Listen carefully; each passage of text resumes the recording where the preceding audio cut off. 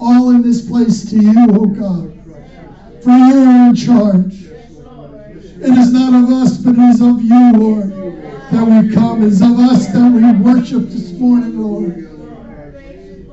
It is of you that we honor. It's you that we distinguish. It's you that we set apart because you are holy. You are divine. You are awesome. You are the Almighty God, the Creator, the one and only, the great I am. So, Lord, in this place, the Potter's House Coral Springs has built you a sanctuary. And you are welcome here to dwell amongst your people, the congregation of the Potter's House. In Jesus' name, amen. Now you may be seated.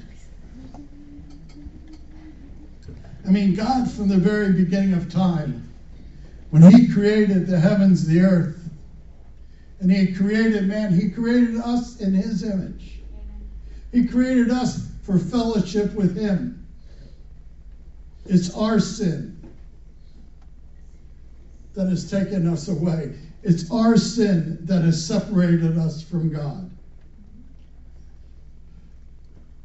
Now, when God talked to Moses about this, because he desires fellowship so much, and they made God a dwelling place when he led them out of Egypt. The tabernacle of Moses, the tent of meeting, whatever you want to call it. This tabernacle stayed with them until Solomon built his temple. And when Solomon built the temple, if you remember reading about that, the glory of God, the kabod of God was so strong that they couldn't even enter. And at the tent of meetings, when Moses finished the tabernacle, he had to stay outside because the glory of God was so strong inside. This is what we seek. This is why we worship. This is why we gather. We want that glory. We have a thing going on the first 100 days, 100 days of glory, where we ask for prayer. We ask you to read scripture. We ask you to fast or do something. We ask for acts of generosity.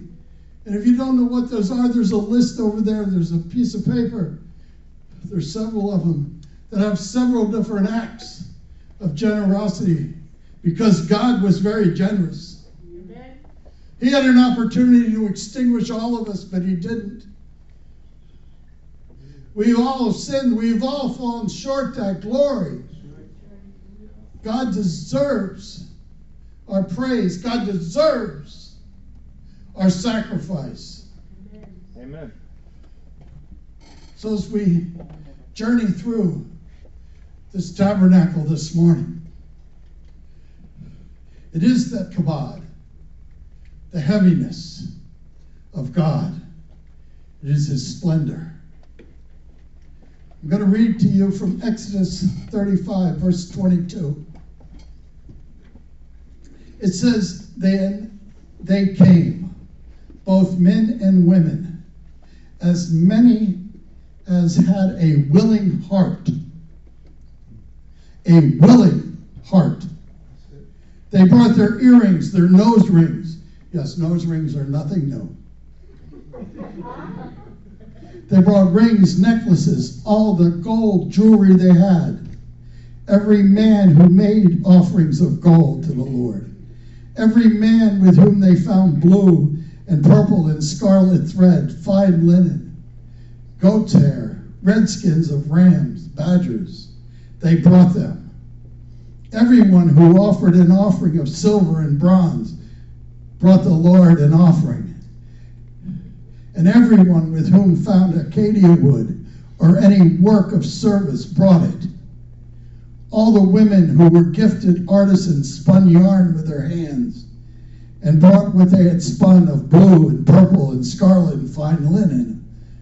All the women whose hearts stirred with wisdom spun yarn of goat's hair. The rulers brought onyx stones and stones to be set in the ephod and the breastplate, and the spices and the oil of delight for the anointing oil, and the sweet incense. The children of Israel brought a free will offering to the Lord. All the men and women whose hearts were willing to bring material of all kinds to work by the Lord, by the hands of Moses, as it was commanded. Today we bring our tithes and our offerings to the Lord in the same fashion. We may bring gold, we may bring silver. I've had people give us cougarans. But you bring your tithe, you bring your offering, you bring your service. What you're good at, you serve the Lord. Amen. This is what these people did to build this tabernacle. The tabernacle consisted of 3 places, 3 different areas, 3 different sections. There was the outer court, there was the holy place, and there was a holy of holies. There was one way to enter the tabernacle, and there's only one way to enter God's presence. There's only one way today to enter God's presence. Amen.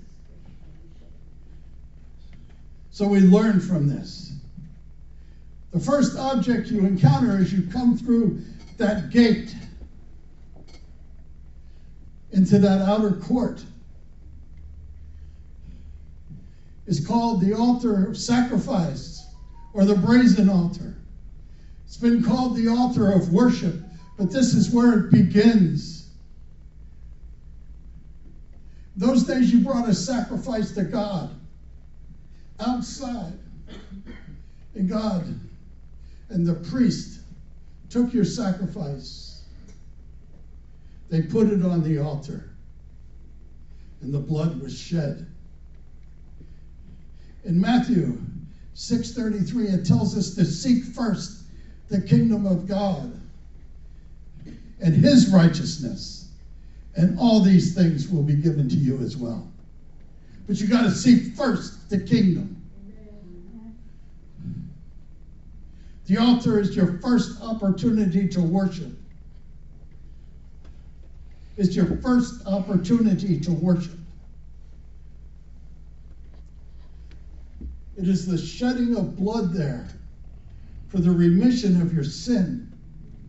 Because the scriptures tell us, without the shedding of blood, there can be no remission. There can be no forgiveness of your sin without the shedding of blood. Thankfully, Jesus shed his blood for all of us. Thank you, Lord. So we all have the opportunity to have our sins put in remission. But it's because of Jesus. Amen. He sacrificed himself on that cross. That blood of Jesus gave us power to be forgiven of all sin. Yes, Lord. All sin. You think about that. So it's getting to be that time of year. The second piece of furniture is a washing basin. The priest called it the laver. The priests had to wash in it daily. They had to wash their hands and their feet and from the contamination of the world, just like we do. We have to be washed clean. Amen. This outer court was outside. It was in the day. It was outside in the earth. And it represented the flesh of mankind. This is where we deal with the flesh. Our sins have to go in remission. We have to be washed clean by the blood of Jesus. Amen. And we approach God the same way. God, forgive us of our sins, O Lord. In the name of Jesus, wash me clean. What does it say? What can wash away my sin? Nothing but the blood of Jesus. What can make me whole again? Nothing but the blood of Jesus. How precious is that flow? Think about it. That can make me white as snow. The blood of Jesus. The blood of Jesus washes us clean. Now you're ready to go inside. Now you're ready to enter that holy place. Your sins have been put into remission. You've been washed clean with the blood. And now you go in. You go into that inner room, into that holy place. Because you understand you have to be holy to see God. You have to be holy to see Jesus. If you're not living righteous and holy, you won't go to heaven. You can say as many sinner's prayers as you want. It isn't going to get you there. Amen. You're going to have to have your sins in remission. You're going to have to change your life. Mm-hmm. But the first thing you run into is a golden lampstand. As you come in, and this lights the whole inside of this tabernacle. The priests have to fill it every day, and they fill it with pure olive oil, and they keep it lit. It is to never go out. And that oil represents the Holy Spirit, that when you surrendered yourself to Jesus, the Holy Spirit came to dwell within you. And that's to never go out. That Holy Spirit is there forever. Amen. Unless you kick him out. But otherwise, he's there forever. There's symbolism there. There's 6, there's 3 lights on each side, 3 bulbs. That represents 6, the number of man. The center trunk makes 7, the perfection of God. But you get the idea. There's the Holy Spirit dwelling there. Then the next thing you come up against is a table of showbread. Again, it's gold, just like the lampstand. 12 loaves of bread on it, which will be eaten every week by the priests. But that represents the communion you have with God. Because when we take communion, we take the bread. Jesus served the bread. He said, remember me because this is my body broken for you. Amen. But that bread in that tabernacle represented a communion with God. And you have to have communion with God. You have to spend time in his presence, or you'll never get to know him.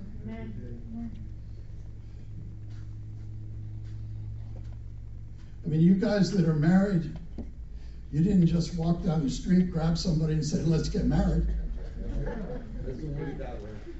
Oh, you look good, let's go. Pick them up at the gas station, take them home. That's right. No. You built a relationship with them. Yes. Amen. Amen. God wants that same kind of relationship, but he wants even more. He wants you 24/7, 365 days a year. When you wake up, it's God. When you go to bed, it's God. All day long, it's God, God, God. Amen. Amen.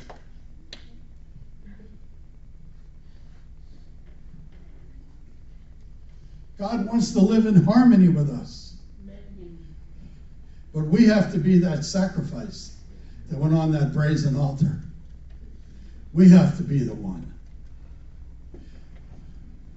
We have to say, God, I give myself to you. I sacrifice myself to you.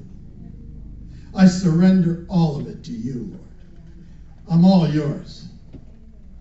Do with me as you may. And until you say those words to God, and until you do it, you're not living for God. You're still living for you. Amen. Because you're still making you number one. Till you surrender everything to God, you're not living for him.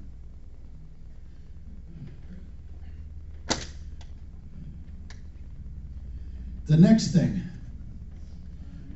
that we run across is is the altar of incense. This is another golden altar. And it stays between the holy place and the veil that leads into the Holy of Holies. And this altar of incense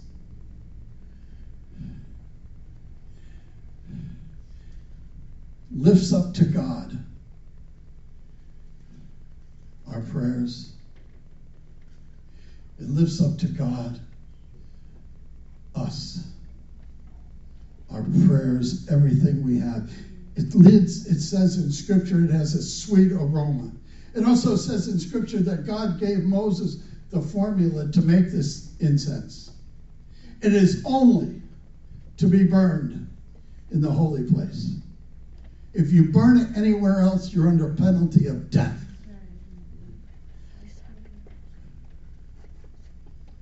But it is us, our prayers lifted up to God. This is where we intercede. This is where we come to Jesus and say, Jesus, this is what I need. Jesus is our intercessor. Amen. Jesus is our high priest. Yes, Lord. Jesus is the one that carries these to God, the Father. He represents us, sinful humanity, carried before the Father by Jesus Christ.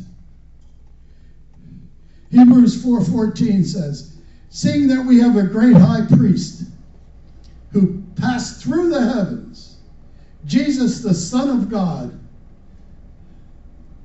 let us hold fast to our confession. We confess our sins to Jesus. We are forgiven. And he takes them up to the Father. Hebrews 7:25 says, therefore he is also able to save to the uttermost those who come to God through him, since he always lives to make intercession for them. He always lived to make intercession for us. Jesus died so our relationship with God could be restored. And he lifts our prayers up to God. In Psalms, the psalmist writes, let my prayer be set before you as incense, the lifting of my hands as an evening sacrifice. Does that give you an idea of why we lift our hands to God? We're surrendering to him. Amen. You are our God. You are our Father. We come before you, O Lord. We come before you. In Revelation 8 it says, and another angel, having a golden censer, came and stood at the altar. He was given much incense, that he could offer it with the prayers of all the saints upon the golden altar, which was before the throne. We have angels carrying our prayers and just giving them to God in incense. Now you're ready. Now you're ready to go into the Holy of Holies. Now you're ready to do what a priest did once a year. He went in there to make sacrifice, to take the blood offering for the sin of man once a year on the Day of Atonement. But you can go there every single day. Anytime you want, you can go before the throne of God through Jesus. If you want to know, the Ark of the Covenant was there. And in it was the Ten Commandments. In it was a jar of manna. And in it was Aaron's rod. These three objects pointed to the very heart of what it meant to be in relationship with God. That he is holy. and the Ten Commandments. And it's reflected in his law. God is holy. Amen. Amen. God is divine. You don't understand how holy. The world today has taken God and just destroyed his image to people. Yep. I mean, you think, you can just get God on the phone and say, hey, I need a new car today. Oh, God, I need this, I need that. You got to be properly prepared to go before God. I mean, there's protocol. What if you wanted to go before Queen Elizabeth? You don't think you'd have to go through all kinds of protocol to get there? You got to do the same thing to God. Amen. You got to be washed clean. You got to be a sacrifice. Amen. You got to be living right. Amen. You got to be lifting up prayers. You got to realize he's holy. Amen. Scripture tells us, be holy as I am holy. Hallelujah.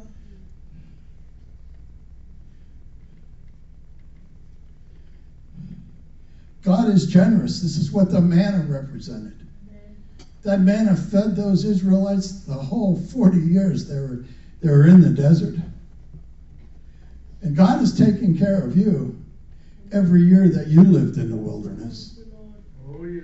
Every single year you spent in the wilderness, you're still here. So God took care of you. He was generous. He didn't extinguish you. Nope. And then you have the rod of Aaron. Just a stick that he brought to life like a living tree. And it bore fruit. A stick God brings to life. And it brings fruit. Why? It shows that God is powerful. That God is the creator. That God can do anything. This is what's in the ark. And some separate the ark. Some theologians separate the ark from the mercy seat, which is on top of the ark. This is where God's mercy gets poured out upon you. Today's church needs a mercy seat. Needs a big one. People want big mercy seats, little altars. They don't like coming to the altar. They don't like coming to the altar in any church. Some people are embarrassed. We have an altar that goes all the way around. Huge altar. You got to go to the altar. God will put you on the mercy seat. He is merciful. He is a merciful God. Thank you, Lord. But you got to go there. Things don't just happen. I mean, once a year, can you imagine that? Once a year, a priest would go in, sprinkle the blood of a bull and a goat upon it to symbolize people's sin being taken away. 1 John 2:2 says that he himself is propitiation of our sin. Jesus he's talking about. Not only for ours, but for the whole world's sin. And all of us want mercy. All of us need a big mercy seat. Our baggage, we would have to pay so much money to carry our baggage on an airplane. There'd be so much overcharge for every one of us. Thank you, Lord. Thank you, Lord. We'd have to get cargo ships to carry it.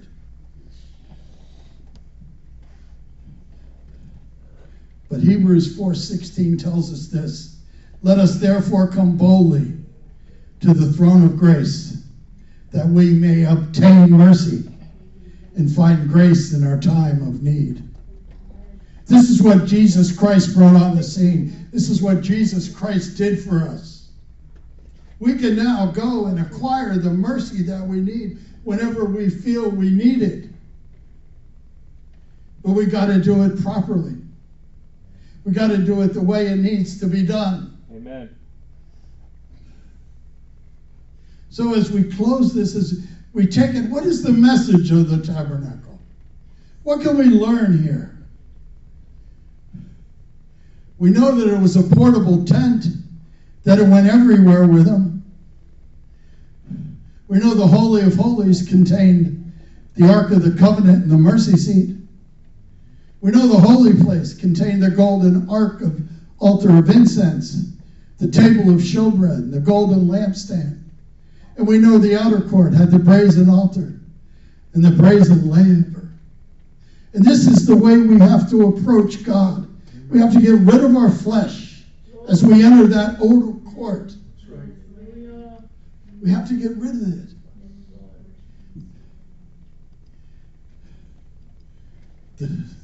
The tabernacle can be described in one word: the way. The way to Jesus. It is God's appearance or approach to man in grace, and it's man's approach to God in faith. We approach God in faith. He approaches us with grace. Man comes to God, he must begin at the gate. He must begin and accept the blood sacrifice of Jesus Christ. We must do this if we want the glory of God in this church. We have to come prepared. Amen. This is why we sing songs of worship. This is why we pray right off the get-go, to get us right with God so his presence can fall. We surrender its service to him. Thank you, Lord. The brazen altar to the Ark of the Covenant is man's approach through faith. The Ark of the Covenant, back to the brazen altar, is God's approach to man through grace. Thank you. It's God's plan for salvation, and it's illustrated these ways. The gate of the outer court. In Matthew 7, it says this: enter by the narrow gate, for wide is the gate, and broad is the way that leads to destruction. And I think you could all agree with that. There are many ways, many who go by it, but the narrow is the gate, and difficult is the way which leads to life, and few will find it. Mark those words. Few will find it. So many people sitting in churches today around this country and around this world have been so deceived by who they have made God to be that they'll never see his presence until they change their wicked ways. The way of reconciliation is the altar, the brazen altar. 2 Corinthians says that is, that God was in Christ reconciling the world to himself, not imputing their trespasses to them. He has committed us to reconciliation. Jesus came so we could be reconciled. Amen. Otherwise, we would never even be talking about this. This church would not even be here. Nope. The way of separation, what cleansed us from our filth of the world, what cleansed us from our worldly ways, what washed us clean. If you remember when Jesus was washing the feet of the apostles, he was doing it out of servanthood. He was showing them that we got to be good servants. I mean, there are things you need to do as a follower of Jesus that your egos are going to take a hit for. Yeah. You're going to have to learn to leave your egos at home. Yeah. And humble yourself, because God's going to ask you to do some things that are going to knock your socks off. But Peter stands up and says, "Oh Lord, don't just wash my feet, wash me from head to toe." Peter took it very spiritually. He knew he needed to be cleansed entirely. Jesus was doing a physical act of servanthood. Peter looked at it as a spiritual thing. Wash me so clean, Lord. Wash me clean. And then you have the way of illumination, the golden lampstand. John 8:12. Then Jesus spoke to them again, saying, I am the light of the world, and he who follows me shall not walk in darkness, but have the light of life. You carry the light of life, each and every one of you. Thank you, Lord. Leave the light on. How did Carrie Joe put it? Let the light in.